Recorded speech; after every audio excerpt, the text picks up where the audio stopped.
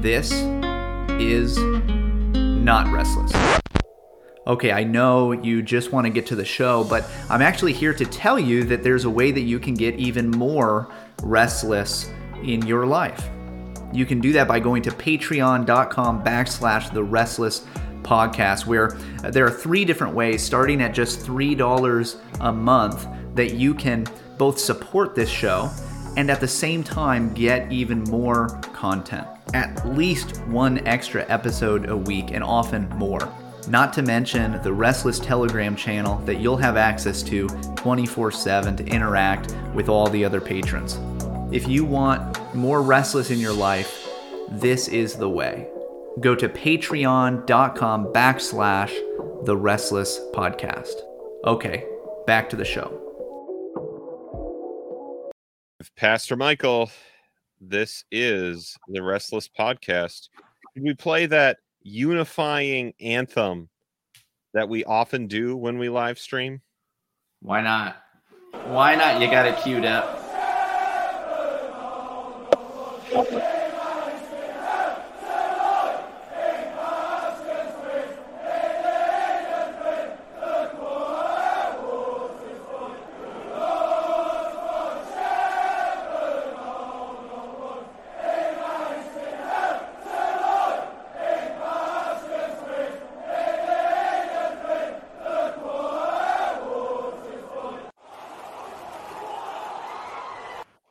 There we go, Pastor Michael. As long as I can keep this weird VPN disconnected, we should have a super great live stream tonight.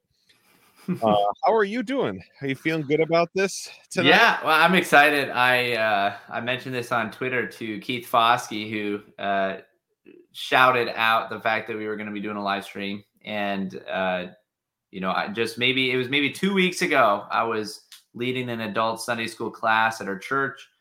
And as we were getting started, somebody asked, "Hey, have you heard of like a guy? Do you know who the guy is who looks like Doug Wilson?"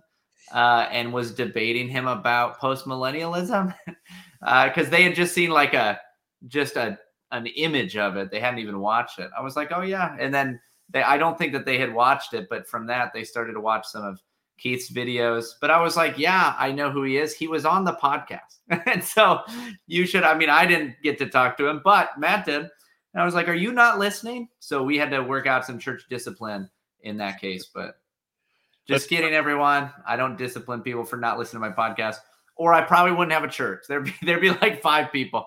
I know that some people listen to this, but there's not that many. And that's probably fine. And it's a thing probably people who don't have a podcast assume that like everyone listens to your podcast. Definitely it's not true. Well, Pastor Michael, I think we are particularly qualified to live stream and review this debate. And let me give you a few of the many reasons. There are many reasons, by the way, everybody. Number 1, we are well practiced at reviewing debates. We have been reviewing good faith TGC debates all summer long. Yeah. Yes, we have. And they're much longer than this video. So, Pastor Michael, number 2, you happen to be a post-millennial PCA pastor, and I happen to be an amillennial PCA pastor. Amil Army, rise up. Support. Dozens of us. Dozens! And so I think we're ready. I think we are the precise people we are made to do this. This is our moment. And I'm excited to do it. And I think those are basically all of our qualifications. We hope tonight that that's it. You will and we're going to have fun. Either way, we're going to have fun no matter how this turns out. It's shorter than the TGC debates. Awesome. It seems like maybe it's not so debatey. A little bit more conversationally. Okay, we'll see. We'll see how that goes. So, Pastor Michael, we are going to watch this debate. We're skipping the first 3 minutes because they were not anything about the debate. We are going to start when each pastor introduces himself. Okay, that is the solution. Not to my internet problems. That's an entirely solvable problem. So look at this. They're using Zoom just like everybody else. So they're real people. All right, here we go. Keith Foskey, introduce yourself. Yes, sir. I am Keith Foskey. I'm the reigning king of the Amillennialists, and I'm also the pastor of Sovereign Grace Family Church in Jacksonville, Florida, where I have served for the past 16, going on 17 years now as their pastor. Very good. And Pastor Doug, introduce yourself, please. My name is Doug Wilson. I'm the pastor of Christ Church. We're in the panhandle of Idaho. Idaho, like Florida, has a panhandle. So, and I'm in it. So I've been the pastor of Christ Church since 1977. So the saints here are long-suffering saints. They know what it is to go through the furnace of affliction, and so that's what I do. I write and preach. That's my day job. All right. So we did miss the introduction of the moderator. As you can see with the electric guitars behind him, he is the music guy for James White's podcast. So that's why you would know who he is. So he is going to be asking questions, and let's keep going. How are we doing, Pastor Michael? Great. Yeah, the video itself is pretty laggy. I Yep. never know how much of this comes across on the stream, and I don't often rewatch everything. But I don't know if that's just how it is. That's the thing we can't fix. The video being a little bit strange. So All right. here we go. First of all, Your Highness, your liege,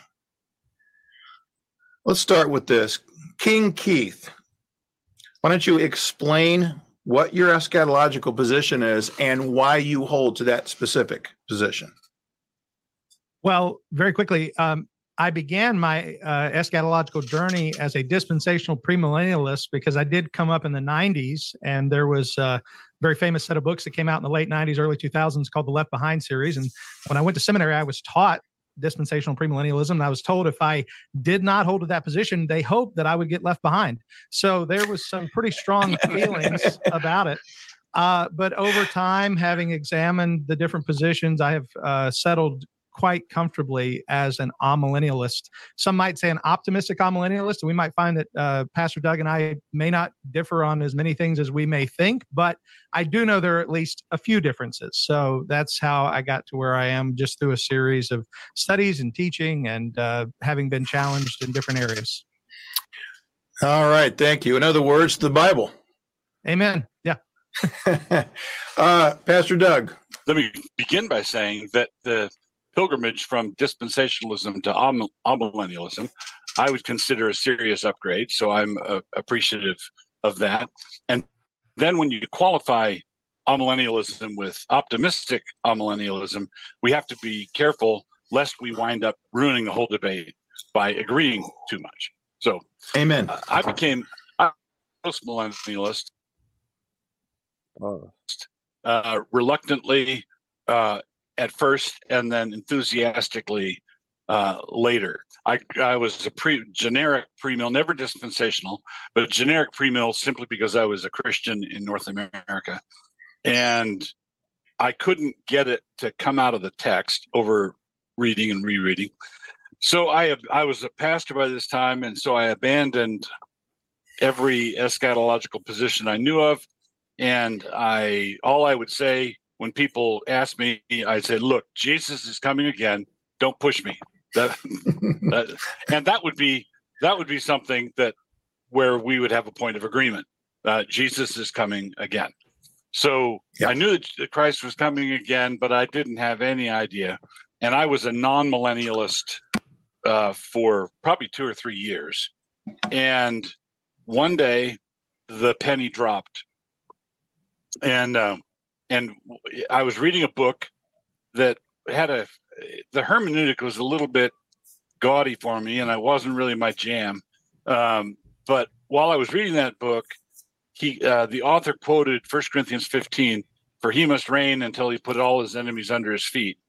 And something snapped in my head, and a full-fledged eschatological worldview assembled in my head over a very short space of time, like one of those transformer thingies in a movie. And it was that was exhilarating and loads of fun. So that's one reason I'm a postmillennialist, is that progress.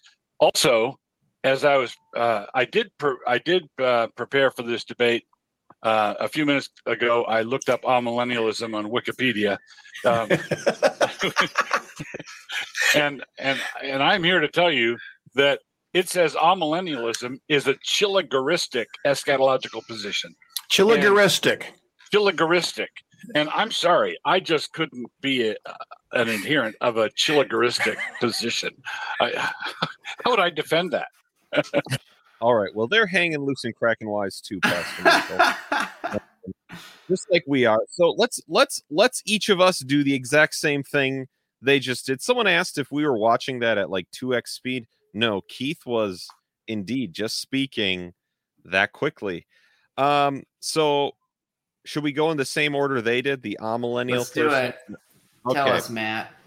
So and you have to say the variety of eschatological positions you've held, if you've held other ones. Great. So I was raised in an evangelical, which at the time in the 90s meant basically dispensational, premillennial, though I would have not known it as dispensational, but left behind traditional view. Well, not traditional view of the 90s view of the rapture, all of those things. And I had a humongous struggle when we would talk in the church and we talk about we need to really treat the Bible very seriously. We need to believe it no matter what it says. And they talked about literal, right? They'd always say literal. And then they would get this part where they'd say like, and in this generation, Jesus will return. And they would say, and that literally means generation, which refers to all humankind that will ever live.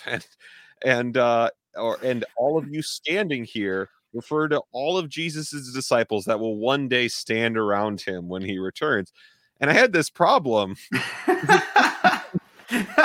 like what we might call special pleading. And so I kind of ignored it. In the Young Restless Reformed, there was a pretty big subculture of postmillennialism, which pulled me in hard, and I became what I would call a fairly convincing postmillennial young man. And about 3 years ago, I finally admitted to everyone I am now an unconvincing amillennial. But that's not your fault. That's just part of being a believer in amillennialism. That's all it is.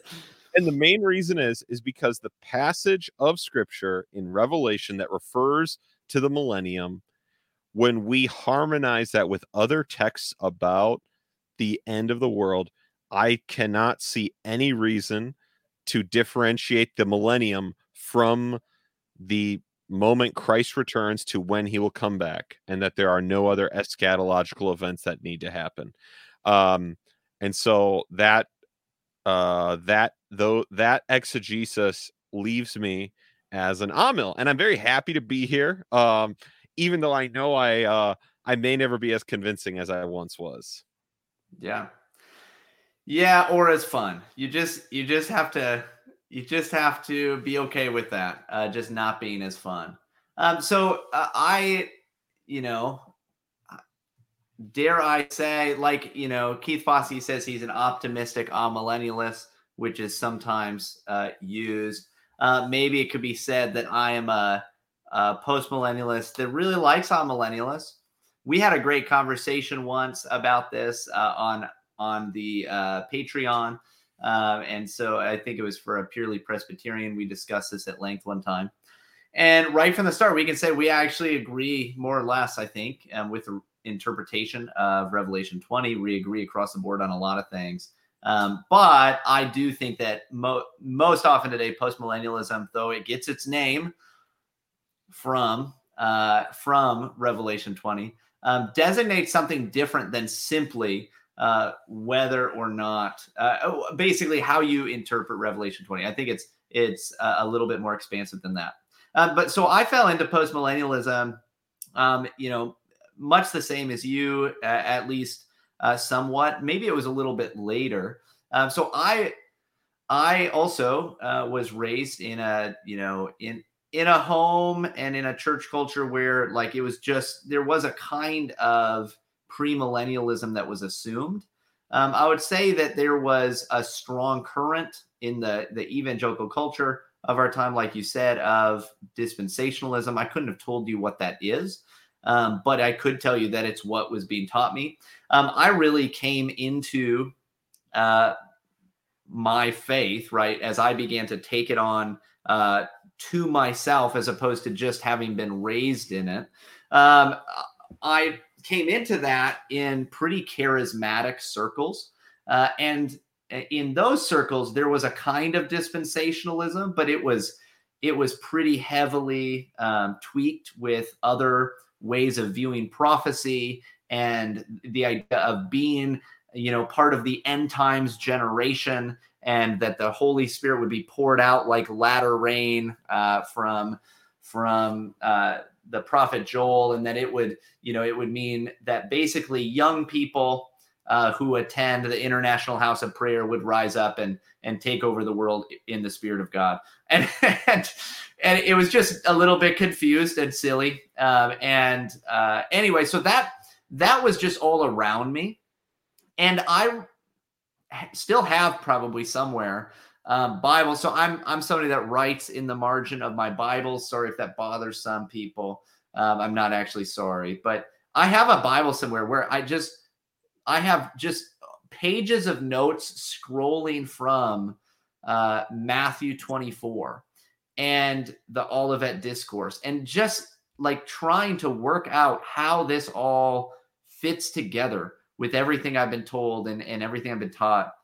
And basically, as I continued to read the Bible, I just became, I don't know, disenfranchised with it, with the eschatology I had been given, but not necessarily finding anything else. I didn't necessarily go looking either. Like I would have just said, yeah, I'm a premillennialist. I don't know exactly what that means, but I just didn't maybe think about it a ton.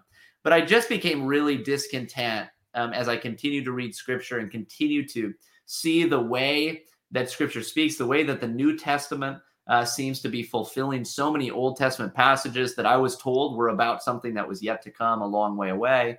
And actually, I don't know, this is not where I maybe became postmillennialist completely, but one of the first times I ever heard a different interpretation than a premillennial interpretation of, for instance, the Olivet Discourse was a tiny little clip in the middle of the documentary Collision, if you remember this. So this was with Doug Wilson, who's on this debate now, and Christopher Hitchens, notable atheist who's now passed away. But it was just a video of them debating. And I think maybe either the Gospel Coalition or Tim Challies at the time linked to this debate where you could watch it free online.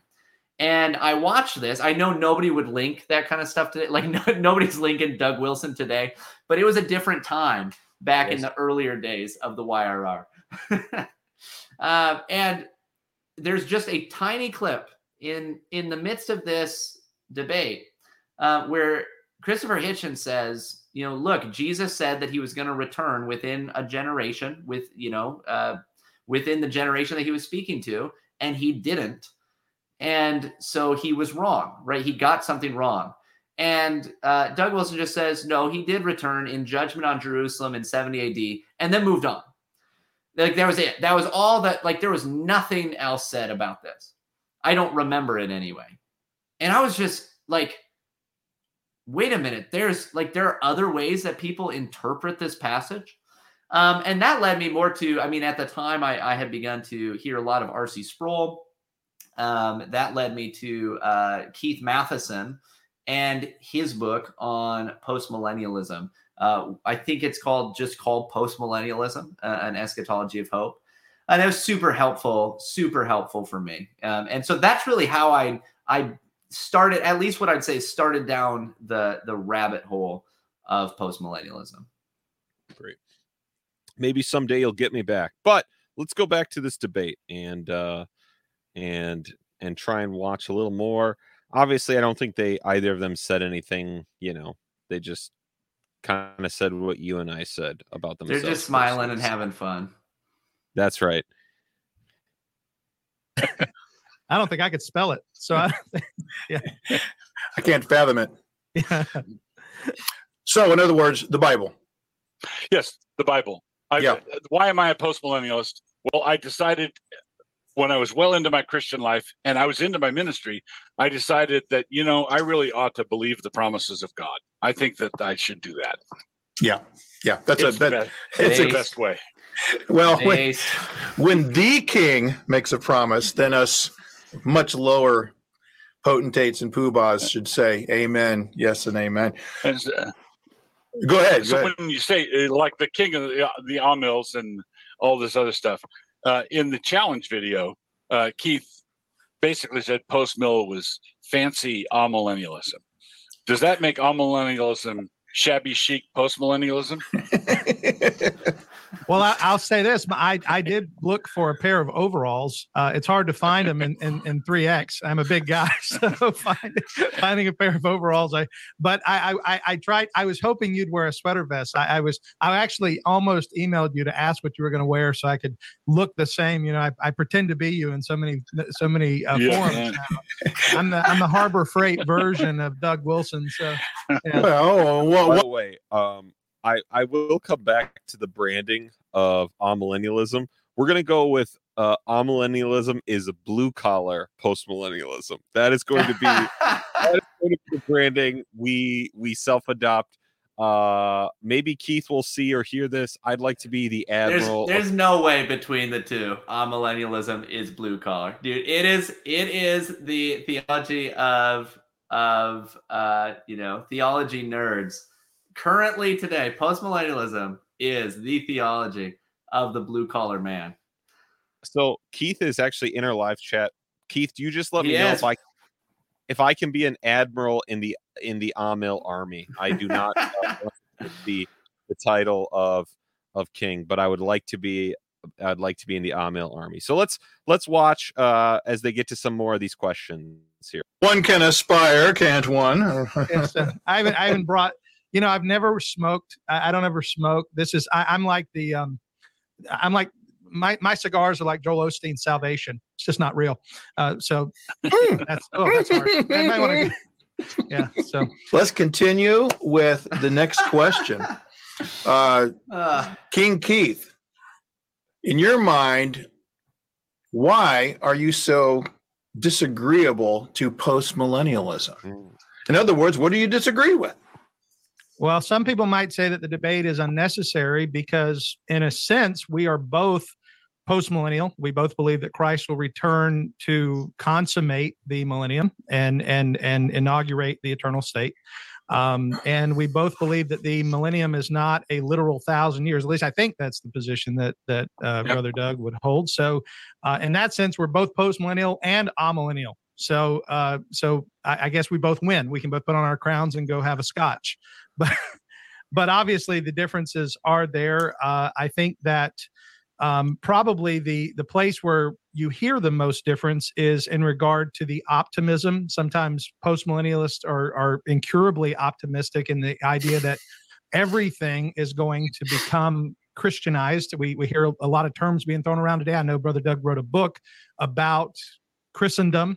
Mere Christendom. And so the idea that there's going to be this flourishing of Christianity, not only in the souls of men, but also in the culture and in the national governments of the world. And we're going to see this overtaking. And most amillennialists would not expect so much. They might expect that the gospel is going to go out into the world, and we might call that a revivalistic version of postmillennialism, where the gospel is going to go out and people are going to be saved, but not necessarily that the entire culture of the world is going to be transformed. In a more of a reconstructionist view, I would say, is the postmillennial view. And so our differences is probably what we expect.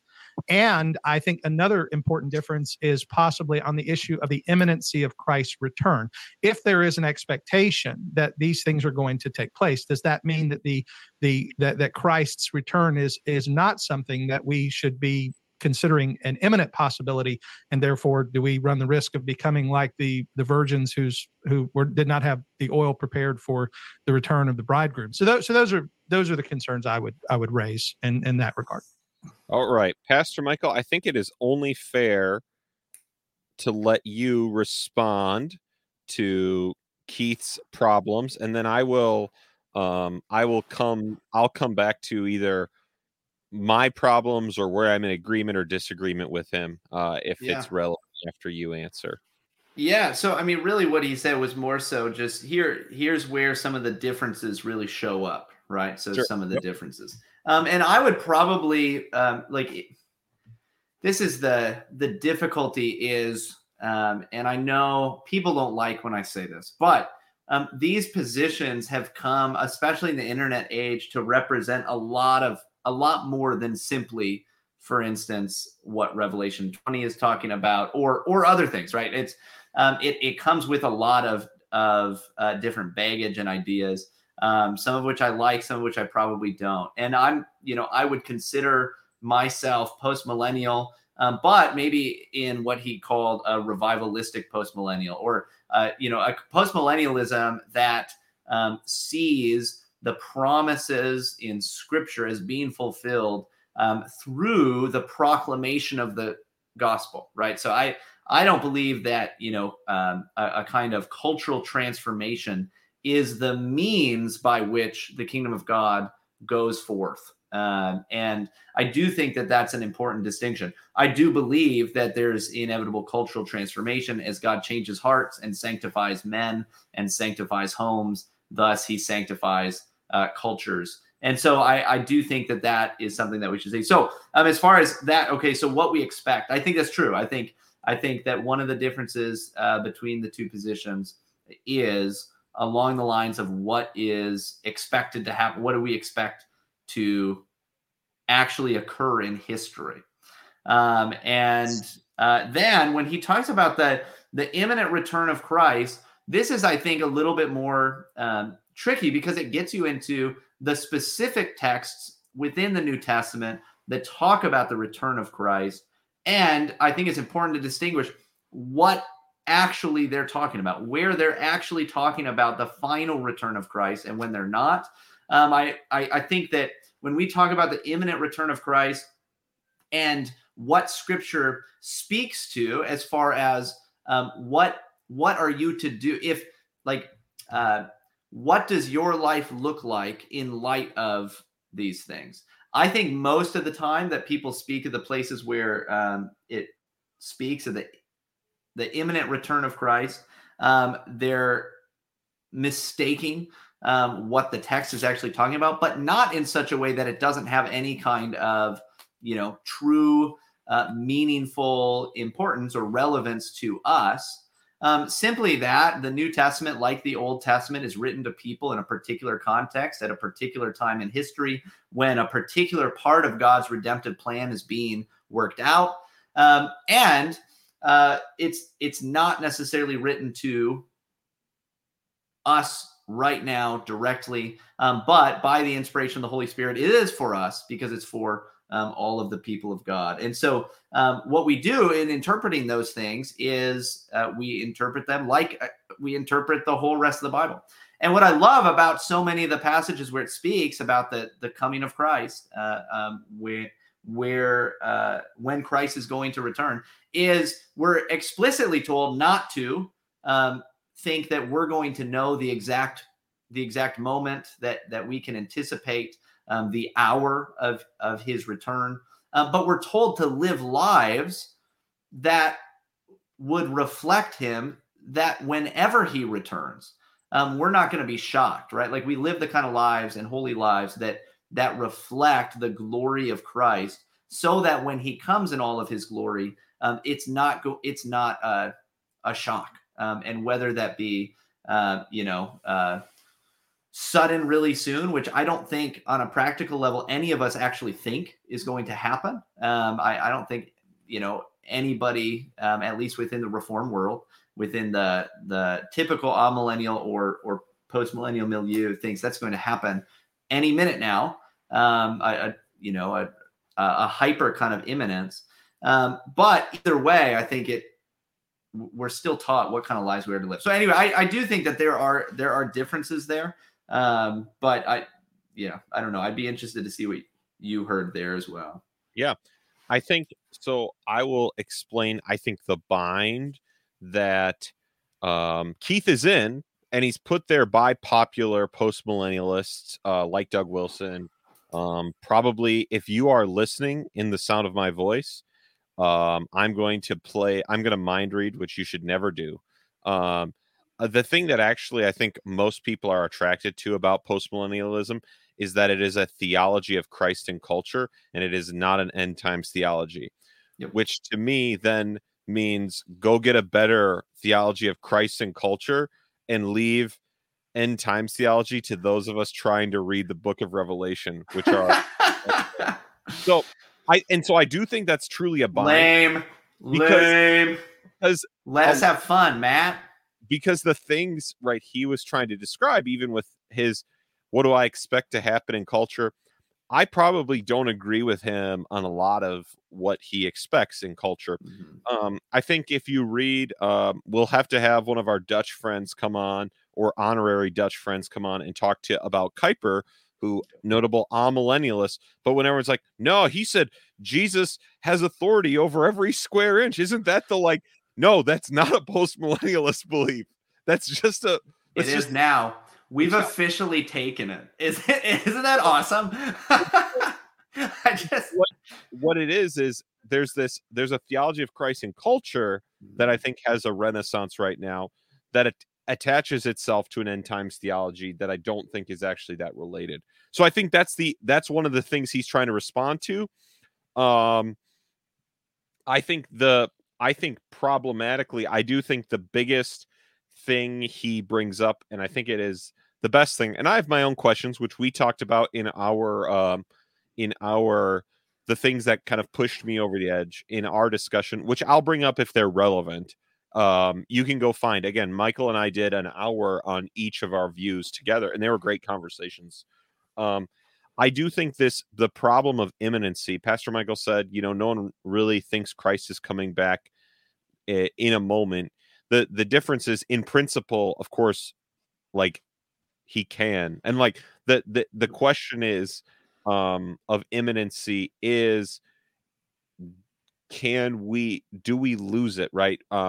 Is it as it was in the days of Noah? And how does that affect the church's continued spiritual mission in the world? But I think the big thing, again, Pastor Michael and I are both very happy with both of these positions, right? So even though you're going to hear us sound like we're disagreeing sharply, what I hope you can learn is that, unlike the TGC debates, the disagreement is actually a show of respect and enjoyment of a real conversation. And how we actually can make things better than the end of the space-time continuum, right? So I think the biggest problem with how a lot of the exegesis ends up working in postmillennialism, it requires a preterist reading of virtually the majority of the New Testament. And it's not that all of those readings are wrong. I would certainly be convinced of a number of them. And by preterist, I mean the prophecies about Christ's judgment or potentially even return were at least partially fulfilled in the fall of Jerusalem. Now, I think some of those are very convincing. I think, for example, when they say, when will the things happen to this temple? Very convincing that Jesus is going to give them a direct answer about the temple they're standing in front of. The problem, I think, is that all of those readings, including the one I just mentioned, could be wrong. And so I think if the end times and the negation of imminency and the negation of a lot of these things comes down to a a reading of the fall of Jerusalem that way into everything, I do think that is the actual danger, is that you're going to overread this historical event into the New Testament in a way that will actually be a problem for your exegesis. Like, if you wanted to, again, that's me saying, what's the biggest potential problem? Yeah. Because again, I was also a very convincing partial preterist. And this is what I was doing, is I was always pointing out how all of this should apply there. And it's when I began to look at the epistolary literature that was removed from the immediate Jerusalem context. Mm-hmm. And it was in those places where I started to realize that I think I was starting to cheat for the sake of my commitments. So, Pastor Michael, I assume they're going to ask, do you want to respond before I assume they're about to ask Doug the exact same question about amillennialism. Yeah. You want to respond to anything? Well, I'll just say, so I think it's super helpful, by the way. And we've talked about this, and I've said, one of the things I wish there was more of is actual, and I mean, this is obviously kind of a fun debate. It's just a couple guys having fun, like this video that we're watching.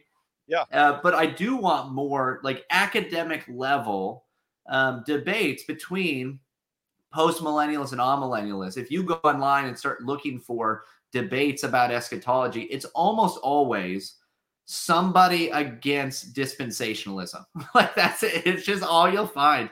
And God bless them. Like, I think that's necessary and good. We got to put a nail in the coffin. What was that? We have to put a nail in that coffin. I think it's done. I know that they're still out there, but it doesn't seem near as relevant, at least in the circles that I run in. Maybe I'm wrong, but I think that's pretty well done. Yeah. Leave the end times alone. So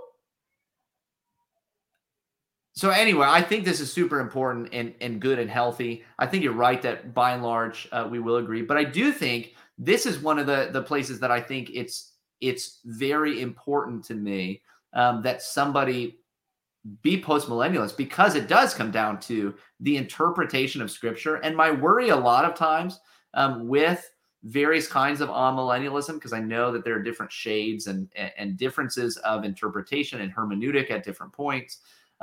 One of my concerns is that we look at the death, burial, and resurrection of Christ in a way that does not actually give it the importance in history that it has.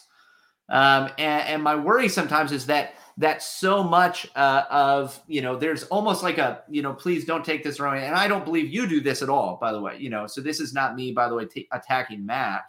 But I have seen where within certain kinds of amillennialism, there's like everything that Christ did in his death, burial, and resurrection is basically on hold. I think that it's basically a lot of times it is the same kind of theological disposition that says, well, because we are totally depraved, it means that there's not really going to be sanctification in our lives. On an individual level, I think that's what's happening on an eschatological level in a lot of amillennialism, and that concerns me. And so that's where I do think these, like, the hermeneutical issues are so important, because I want the death, burial, and resurrection of Christ to actually stay as the central part of all of history and his ascension. Great. Let's see if that is Doug Wilson's primary problem. So let me begin by addressing the question of the imminent return. Okay. Sorry. He's going to respond to Keith first, I guess. The Lord. This is one of those things where Jesus said emphatically, no man knows the day or the hour. Sure. And so I don't want to pretend that I do know the day or the hour. But if I were a betting man, do I anticipate lots of history ahead? Yes, I do. I think that if we are thinking culturally, thinking about engaging with culture and building institutions, planting churches, that sort of thing, you can't do it consistently if you think that it's all going to burn tomorrow, right? Now, having said that, I'm not opposed, as I heard R.J. Rushdoony once say that he's not. Just a quick pause for a Voldemort alert. If you have sensitive ears, you may want to shield them from a R.J. Rushdoony quote. Just because we're hanging loose and cracking one. Not opposed to changing his theology in midair. Yeah, I love that. So, of course, the Lord is the Lord of history, and He can disrupt all our calculations. But I think if I'm planning for a century out or 5 centuries out and praying and laboring for that, for any Christian who's doing that, an imminent return of Christ would be a pleasant surprise. Oh, okay. Right? Who's going to object? You're back early. Sorry. Yeah. So can you just wait a couple minutes, because we were doing this? Yeah. Yeah, we were trying to evangelize the world. But hold on. That would just be dumb and stupid. Yeah. So I think it's best to have a long-term faith commitment where we're going to seek to disciple the nations long-term. I think it's going to take a while, but if the Lord said no, I think you'd gotten more done than we thought we had gotten done, and He returned. That's not a bad thing at all. I mean, it's the Lord coming. It's the Lord coming again. So that's the first thing. The second thing is when you say optimistic, Amil, I would want to ask, optimistic about what? Okay, optimistic about what? If you're simply saying optimistic about the opportunity of salvation to everyone who believes, then pre-mills, dispensationalists, post-mills, amills, all are optimistic in exactly the same way. Okay, we all believe that if someone believes in Jesus and repents of his sins and calls on the Lord, he will be saved. If that's the extent of our optimism, then we agree. But I would want the optimism to leak out more. I don't see how there's any way for a large number of people to be converted and not have that transform the world around them. Business becomes more industrious, more honest. Wilberforce gets the slave trade abolished. Things start to happen outside of our hearts, outside of our minds. And that kind of cultural engagement, I think, is what we mean when we talk about optimistic eschatology. Of course, it has to start with the forgiveness of sin and the transformation of individual sinners. That's the place where Ezekiel's living water starts to flow from. But I just think it gets farther than the threshold. All right, so we're going to pause there. I don't know if they're going to do the thing for Mr. Doug Wilson that they did for Keith. We'll find out. They're having a freewheeling conversation, and so are we. So, again, let's note for that Doug Wilson's concerns are primarily regarding consistent cultural engagement. And I'm going to say this again. This is a theology of Christ and culture looking for an end times theology. And so again, I think my spiciest take is that that postmillennialism may have the best branding, but it doesn't have the best exegesis. That's my spiciest take. Now, this is the problem, because it does start from the eschatological point of view, right? Where are things heading? What do the promises of God throughout Scripture point to? Do they point to something that is a kind of kingdom that starts and looks like it's doing really well, and then it slowly fizzles out and dies as the Antichrist rises, or something like that, right? That it does start from that framework of, wait, no, what do the promises of God throughout Scripture teach us about the nature of the kingdom when Christ returns, where it's going? That is the vantage point, Right. So I think that, so the two things. One, right, when he talked, would you agree with his position on the imminency of Christ, which evidently he adopted from the Voldemort of the world, Rushdoony? Yeah, I mean, sure, in the sense that, if like, if Christ returns tomorrow, I think that all of Scripture would teach us how we should be living, whether Christ is going to be coming right away tomorrow or not, right? Like, if he's going to show up this moment, I want to be in a place where I'm ready for that in that sense.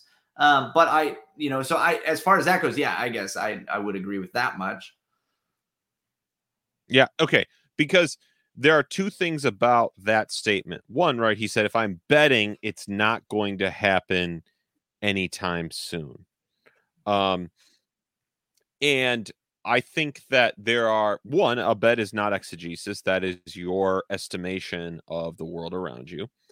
But two, the thing that I think it sacrifices in principle is the thing that would actually make, like, this for me was one of the things that was the death knell of my postmillennialism, is that means there is no more eschatological events that have to occur before Christ returns, which means there isn't a millennium I'm waiting for to happen that it's going to be after, right? That we're just talking about the church age. And right. And so, and obviously the statement he made is that, well, but the problem is the consistency of, if I know Christ was coming back tomorrow, well, then I'm just going to let this sucker burn. You're polishing brass on the Titanic. J. Max famous quote about this. I actually agree with Martin Luther on this one. And I do think this is a place where we need to embrace what the Lutheran tension, where Luther was asked, what would you do? Or potentially apocryphally, as everything Martin Luther said, potentially he didn't say, including here I stand, I can do that. Right. There's always another historical perspective, right? He was asked, what would you do if you knew Christ was returning tomorrow? And he said, I'd plant a tree, right?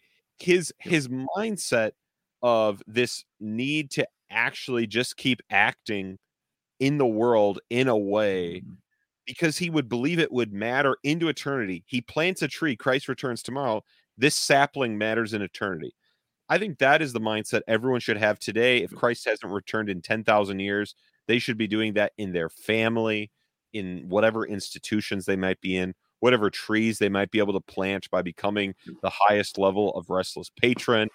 I think all of those things, I don't think it's necessarily inconsistent. And I will tell you, I think the thing that ultimately freed me, I felt free, Pastor Michael, when I was freed from this postmillennialism, is when I realized a theology of Christ and culture, a theology of Christian civilization, did not have to be tied to an end times theology. It could be tied to the two kingdoms. It could be tied to the way God has made the world to work and how we should act in a world created by God, as heaven and earth have been reunited in Christ. And that now what we should do institutionally, governmentally, personally, familially, whatever else, we should seek to honor Christ in all of those things. And that required no end times commitment on my part. And that was actually for me quite freeing, right? When I came to understand this, that this is the work people are talking about postmillennialism doing culturally. I basically think, and I could be wrong, historically in the Reformed Church, this is why Abraham Kuyper and all these people who Abraham Kuyper has done the most reconstruction-y thing possible and was not postmillennial in the current recognizable state, right, was because the two kingdoms, or what he called spheres of sovereignty, did the work this eschatology did.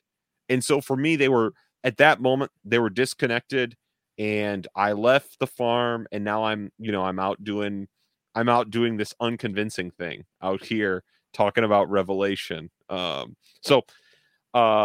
But yeah, that would be my response to kind of what I see him talking about with this, the issue of imminency, and what I mean, how that undoes postmillennialism. Not that, it necessitates a prediction of when Christ returns, but what it's saying is there's no more eschatology, and then why my cultural my theology of Christ and culture is not tied to an end times view.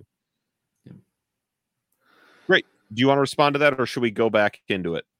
Oh, I mean, I guess go back into it. Yeah. So we've talked about this more at length again on our Patreon, and we'll maybe get into it more as we move forward. But yeah, let's keep going. Well, I would agree in the sense that the gospel, when it goes out and it changes hearts, it does change the world around it. It can't help but do that, because changed men change the world around them. So I absolutely have no issue with that. I think where I may have some trouble is when we see the gospel going in the parables, the mustard seed and others as they're growing. That is true. Even Daniel's, the stone cut without hands, hitting the feet of the Colossus, and we would see that as the gospel, growing. I assume that's your understanding of it. It grows and fills the whole earth. Yes, I agree.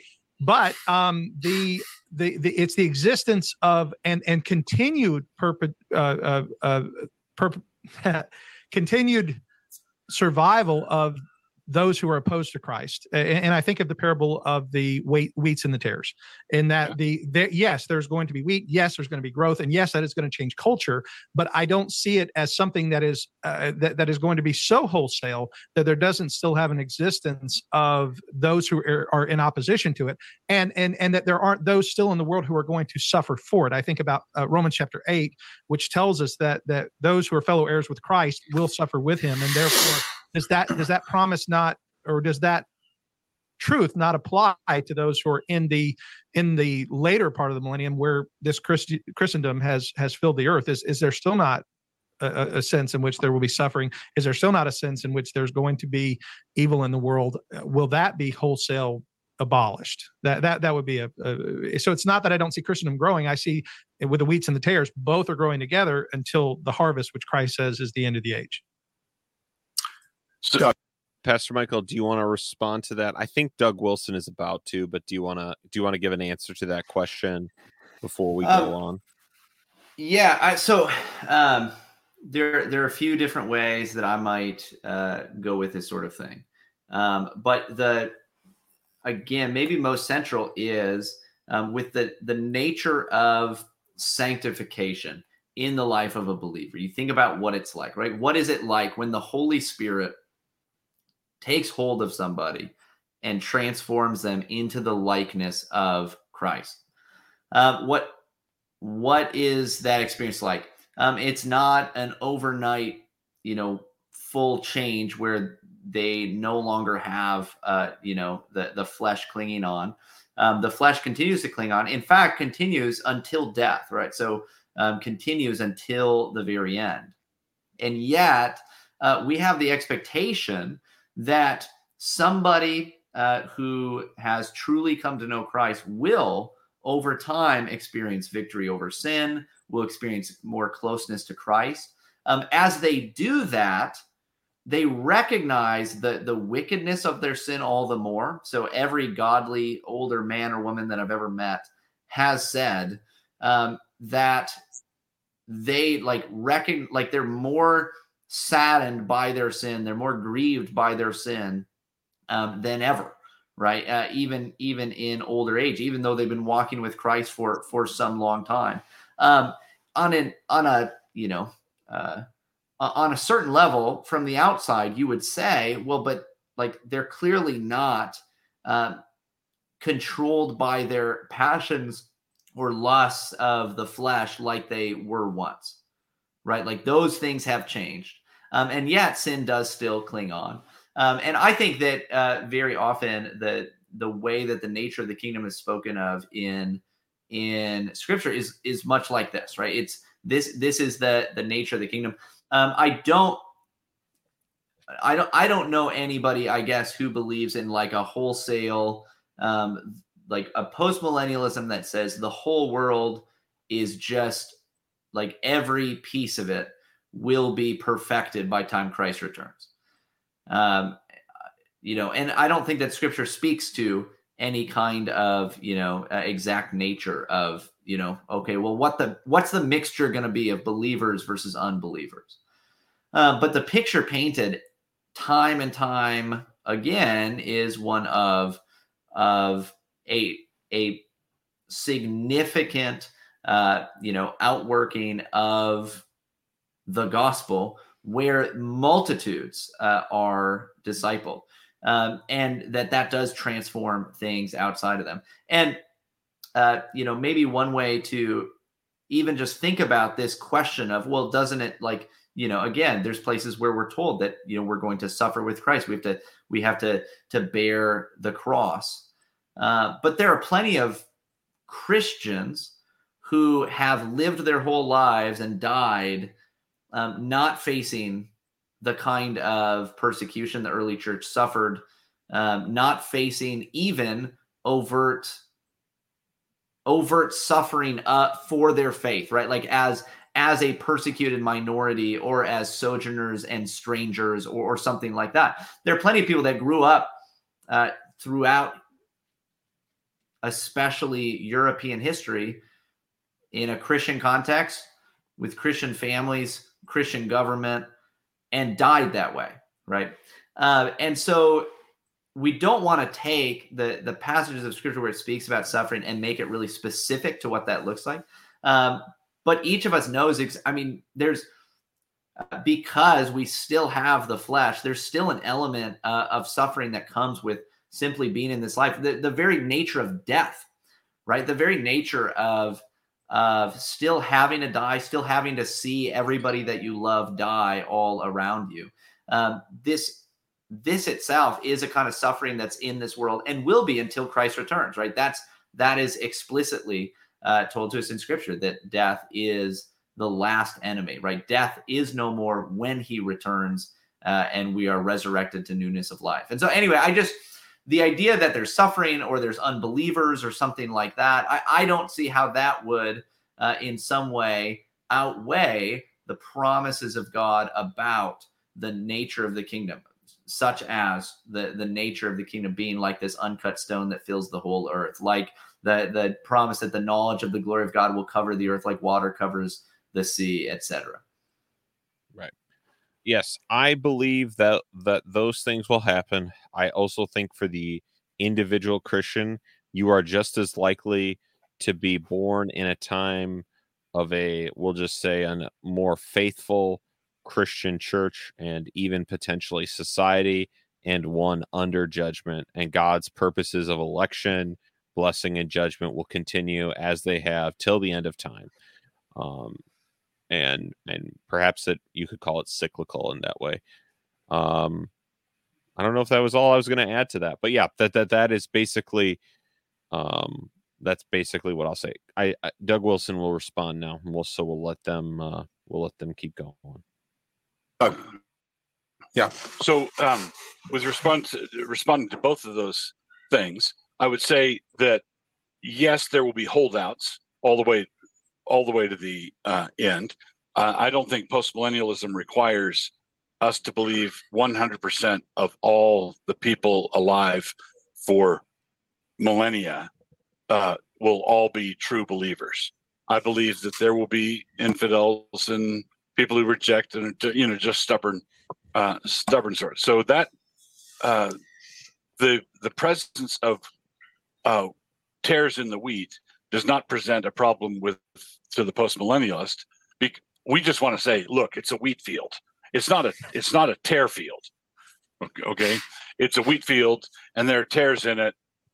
Great, Jesus told us to expect that. With regard to the question about affliction and trusting the Lord, I believe that every Christian, right up to the very end, is going to have to trust the Lord with things that are a weight and an affliction and a grief to him. It says in Isaiah that a man who dies at 100 will be considered accursed. Mm-hmm. Okay, man, everybody's looking around. Well, man, what did he do? But there will be saints. Let's pick that guy. There will be saints at that time who have to go to that guy's funeral. That man will have daughters.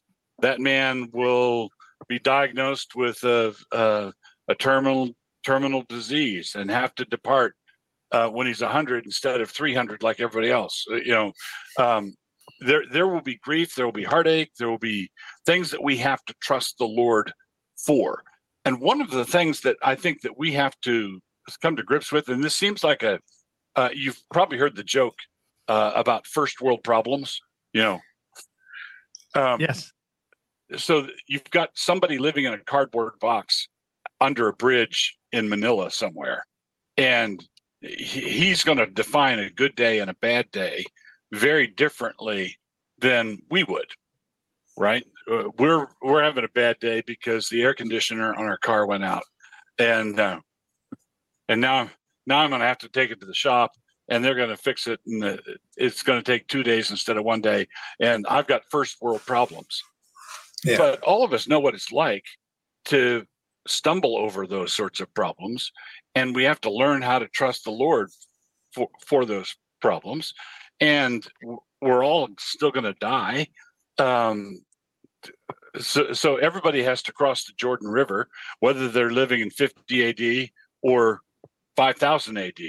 We're all going to have to give it up to God. So I think that all the lessons that the New Testament teaches us that we should have to learn in this life, which is a vale of tears, I think it remains a vale of tears even when times are, comparatively speaking, good.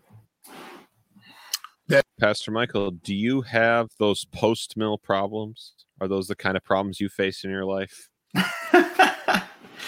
I don't know what to say about that. I will say very similar answer, actually. Very, very similar to what I said. Yeah. Can I just say too, so part of my problem with the whole idea of just, things are going to continue as they are. There's just this kind of cyclical nature of things. There's kind of, maybe the kingdom will rise and then it will kind of, decline. The kingdom of this world will grow and then it'll kind of go back and forth. And then at some point Christ returns, destroys it all and does it different.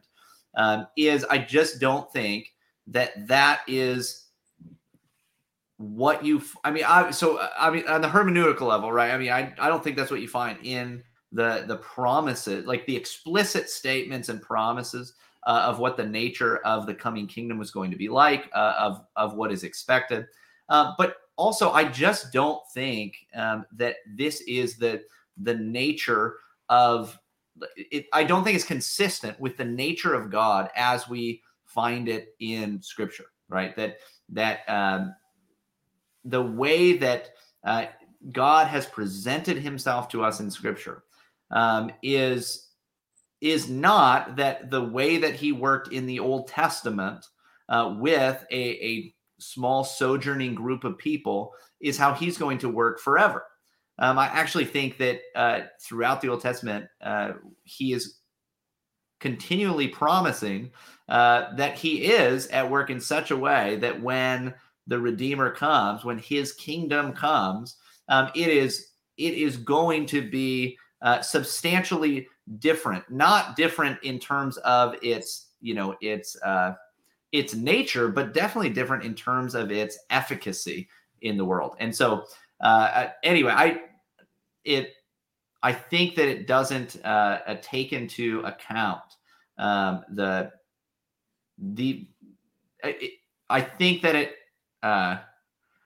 is not consistent with the nature of God. And I know that sounds like a huge claim. I'm not saying that you don't know God. I'm not saying that amillennialists don't know God. The vast majority of my Reformed brethren and fathers in the faith who have gone before me have been amillennialists as far as I know. And so that's what I think anyway. I don't actually know the history. I just assume that.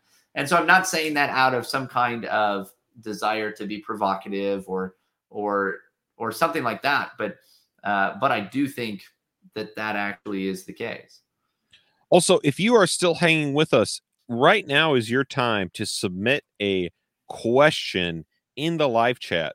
We have about 12 minutes left of this video. I don't know that we're going to get to it, but please, right now, if you have a question for Michael or I, and if your question for me is why are you the way that you are, you can ask that too. But if you have, why can't you just be normal? Yeah, that's okay. But I think that this makes me want to answer kind of two questions, and I think we'll just do the rest of this because we'll enjoy it. We'll watch the rest of this next time, just like the good faith debates where we where we find a way to get through it. So I think the two things this makes me want to bring up is, why do so many amillennial folks feel the need to describe themselves as optimistic amillennial, right? I've used that description for myself. I no longer do that because I'm no longer afraid. What they're doing is what they're trying to communicate. I've realized this. They're trying to communicate my view of the end times does not necessitate a view like what you find in dispensationalism or most premillennialism of a degrading of the world before the end. That Christ's discipleship of the nations of the world does not necessitate a smaller and smaller failing, outwardly failing, secretly successful amongst a small group who are going to get to watch him rock the world in the end, right? That they're trying to communicate. That's not really what I'm saying. And so that's what they're getting at. And that is definitely the case. Obviously, you can watch we'll call it the eschatological optimism of people throughout history very greatly, typically based on their surroundings, right? Quite frankly. And so, but what I think what we need to protect is, I'm going to use a J.R. Tolkien word, which means every Christian listening needs to be excited for me, at least at this point. Because I'm about to cite J.R. Tolkien. Right. We need to protect the eucatastrophe of Christ's return. Right. So this is the opposite of a catastrophe, like a sudden shocking where everything goes wrong. That Christ's return will be a sudden shocking where everything goes right. And there are a lot, again, that doesn't require me to think about the world getting worse.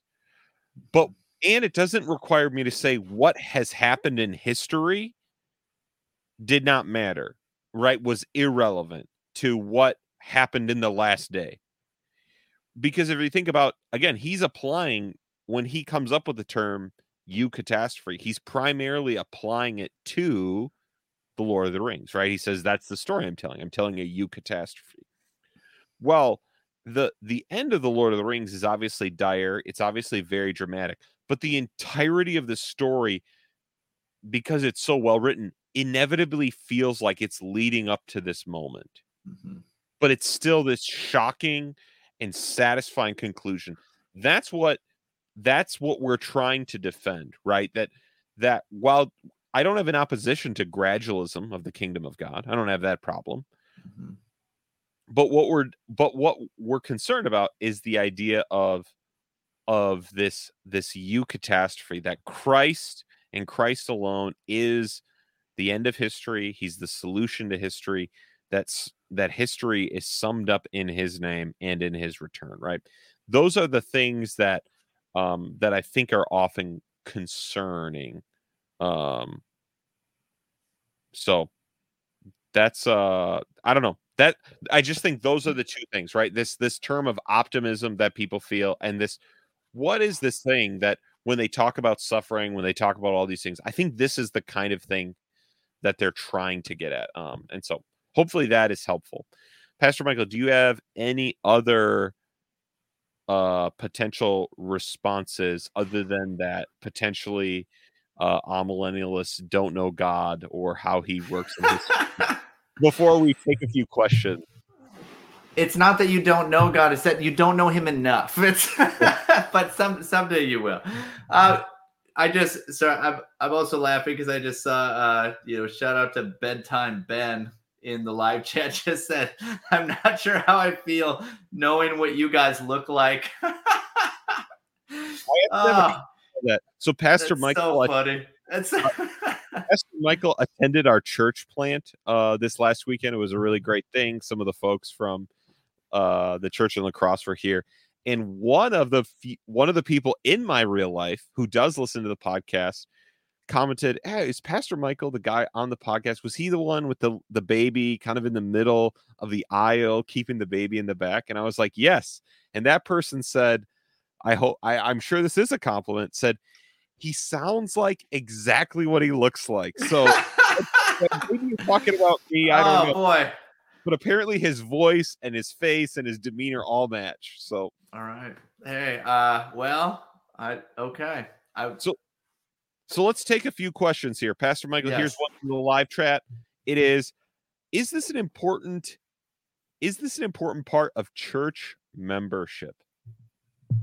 So the specifics, no, right? Like the specific position, what I will say is not necessarily. So this is one of the things I love about the PCA is that the bar for membership is not, I don't want to call it low, but it's broad, right? Like it is fairly minimal as far as what you need to profess and believe to be a member. It's pretty simple and straightforward, and it doesn't actually include a specific end times view at all.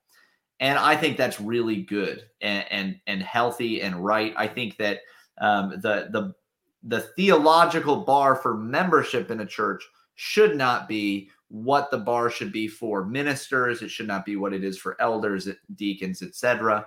I think it should be fairly broad. I don't think that you need to, for instance, 100% hold to everything in the Westminster Confession of Faith or something like that to be a member. What I will say when it comes to church membership is it may be helpful to know. So this is actually true for a lot of young men who are of the hashtag Dat Postmill side of the world. There does tend to be a kind of brash, like if you're not post-mill, then like you obviously don't know what you're talking about. But not just that, and I'm sure that this was you, Matt, because of course it was, right? Like, of course it was. So listen, guys, if you're not careful, you're going to become Amil just because of that, right? Like you have to settle down right now or you're no longer going to be able to have fun.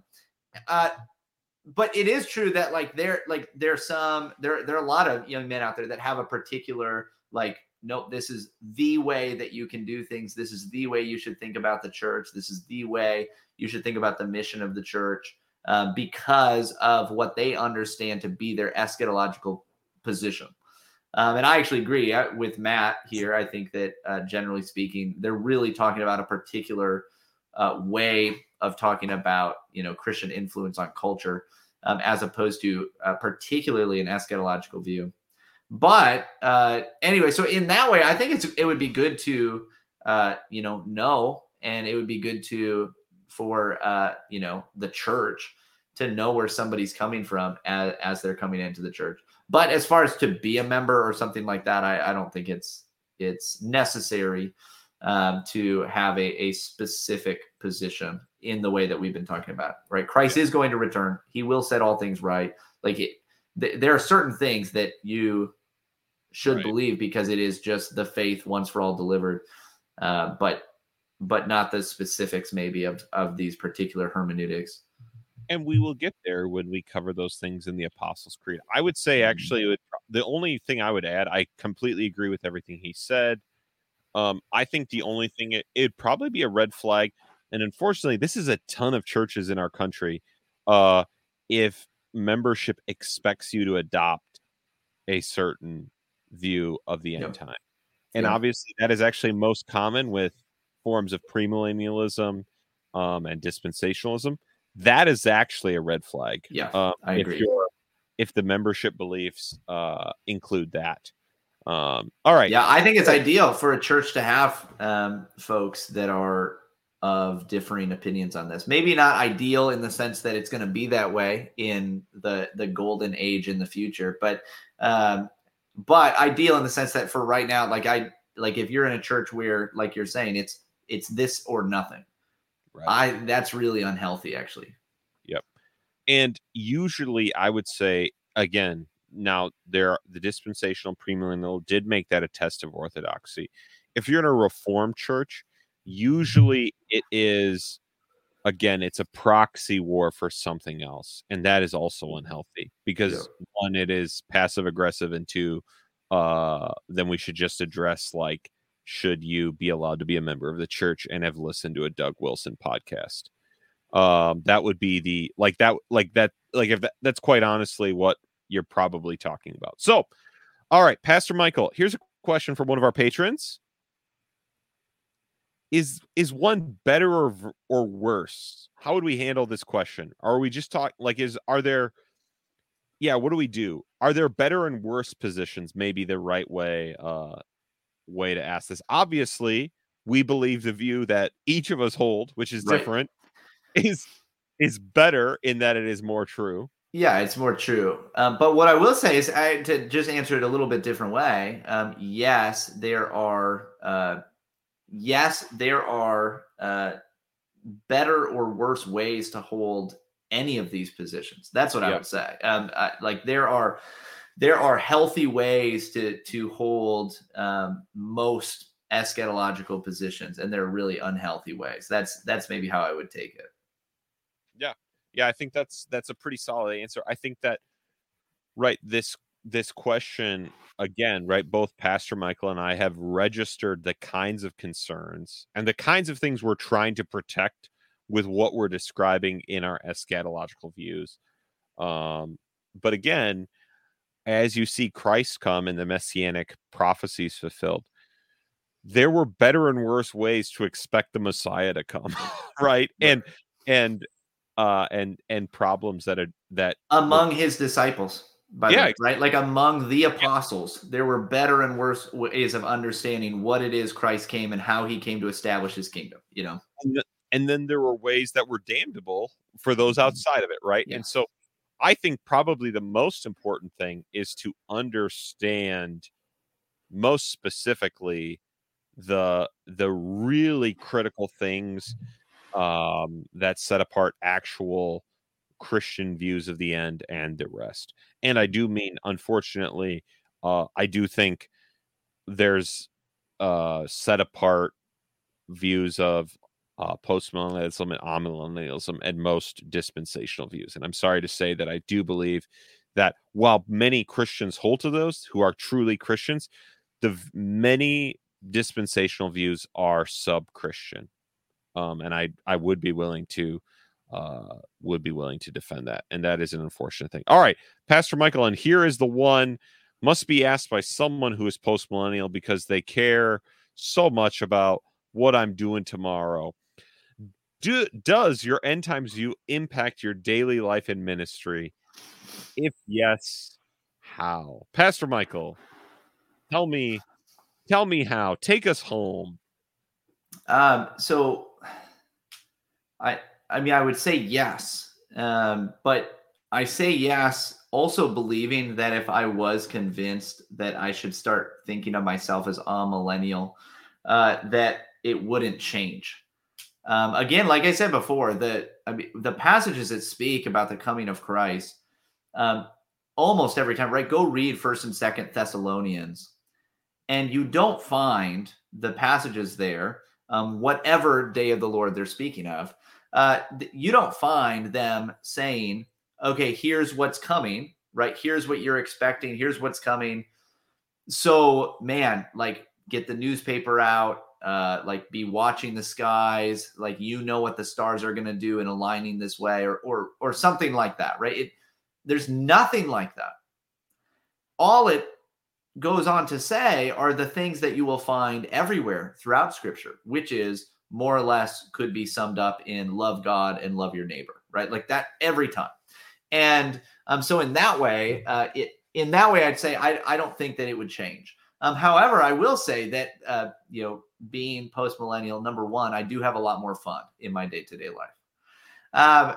Really, though, I do I do think that it does in a healthy way, or at least it can breed a healthy optimism for the proclamation of the gospel. It can help with a confidence in the proclamation of the gospel, especially in the context of people that have maybe heard that, whether it be on the side of, well, like none of this is going to work anyway because things are going to get worse and worse, and then everything's going to be destroyed.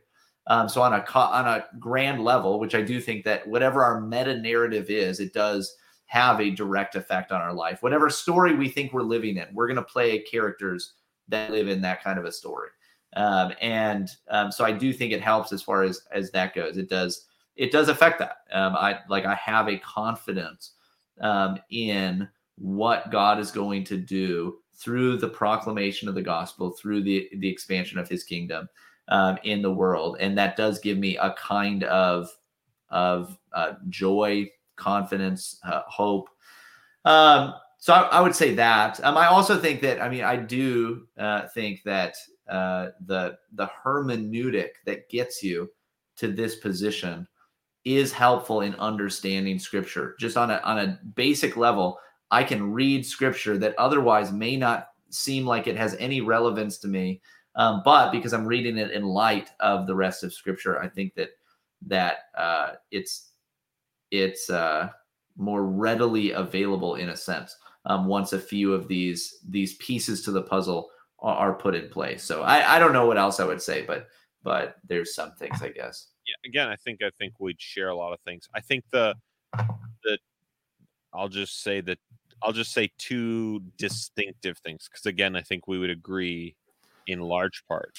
I think a good test for you when you think about the end times, regardless of what view you hold, is go to the New Testament, read about passages where the end is discussed, and think about if your view would cause that effect on you, whether that be hope, whether that be some kind of urgency in your life, right? Whatever it would be in that particular passage, just ask yourself, am I trusting Christ in a way that would produce this, that he could produce this in my life? And if the answer is no, try and pray through that, work through that, talk through that with others, right? That's the thing that I think, if we were really going to get into this, that is the kind of thing that we would need to do. But here at 925, we're not going to. Secondly, let me give a few of the distinct, maybe my distinctive answer. My first distinctive answer is that I think the church, in its spiritual task on earth, and again, when I say the church's mission is primarily spiritual, I'm not saying there aren't institutional, cultural, all of these things we have to do, but that the part of that Christ's church plays is one that is spiritual. In that, I think what we find throughout the Bible, from Noah, from the prophets, from Christ at the end of Jerusalem to the apostles, is we are preachers of repentance.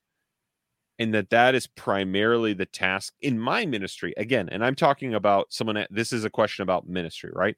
That I am here to declare the threats and the promises of God on a people, to do so publicly, for their entire nation, to do so for them personally. And that is primarily what I've been put on earth to do. And that Christ's decision about that nation and timing is his, to produce what fruit he would want. That is something I share going back to Genesis, that this is a thing that unites all preachers of righteousness. And so then secondarily, I'll make my hermeneutical thing. I think what happened, and I think we said this in our Patreon episode, so it's probably good that I'll say it here. I think what happened for quite a long time, especially during the pre-mill uprising, where even the Presbyterians were pretty wholesale adopting this. I think a revision of preterism, partial preterism. Obviously, we know some people have taken the black pill and went all the way like fools. Hence why there's bad ways to do postmillennialism, right? Don't go the Gary DeMar route. Yeah. But I think a lot of a lot of people who were black sheep adopted postmillennialism, and a lot of the arguments, their arguments, were not responded to. So even when we mention people like Rushdoony, we can represent people that are more respected, like Greg Bonson or others. I think they made a lot of arguments for postmillennialism that weren't really responded to. But I don't think the arguments were advanced beyond that.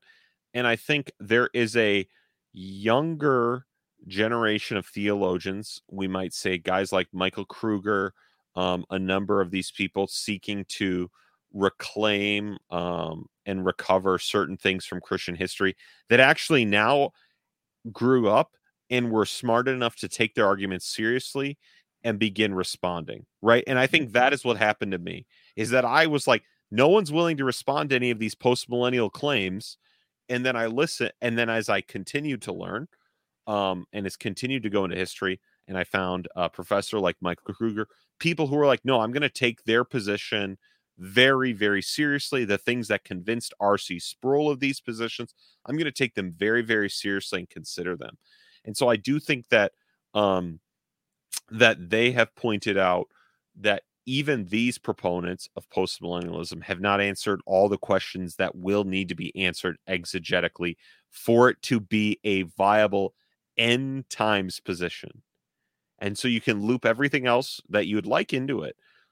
But if it's an end times position, it needs to be it needs to provide me a viable reading of the book of Revelation. It needs to provide me a viable reading of the end times. And that is what these wise and theologians who actually were willing to take these men seriously, which again, I feel bad for all those guys. They didn't get taken seriously for a long time. Yep. Too late, but now we have, and so it's going to actually force more conversation if they're going to answer these exegetical questions. So that is that's where we're at. And again, I think that the historical question, and this is why I think Pastor Michael and I, maybe we haven't said this, we've talked about, oh yeah, we have so much agreement, which probably confuses people. So let me try and make it clear. Why is it so hard historically, and why can we say there's so much agreement? Well, a lot of times in history, before the specific millennial question was addressed in the church, and specifically in the premillennial ways, and then amped up to 11 with dispensationalism, a lot of things that we now call amillennialism and postmillennialism would have just been called the exact same thing through a lot of Christian history. And so I do think that there ends up being a lot more agreement than disagreement in the end.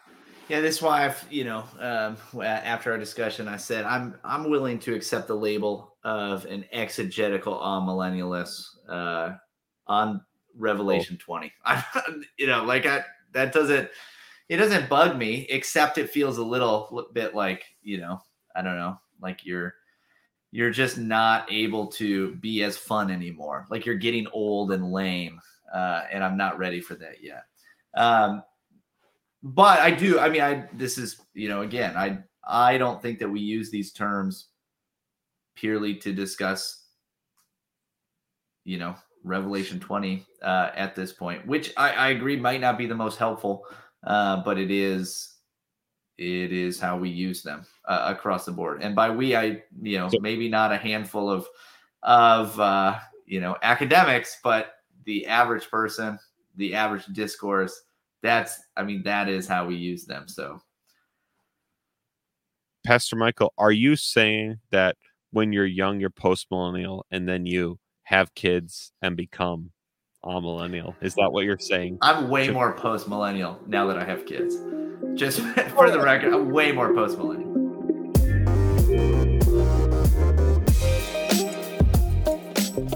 All right, everybody, have some kids. No matter what you are, go pray with your wife tonight. You're not post-millennial or anything if you're not praying with your own family. So We love everybody. You can find our conversations where we interact directly with our questions on our Patreon. You can join us at a number of levels. Please rate and review this show. Thank you, everybody. We're going to end the stream. There's only a couple of you left anyways. Nobody wants to go past 9:30. All right. Check you later next week. Bye.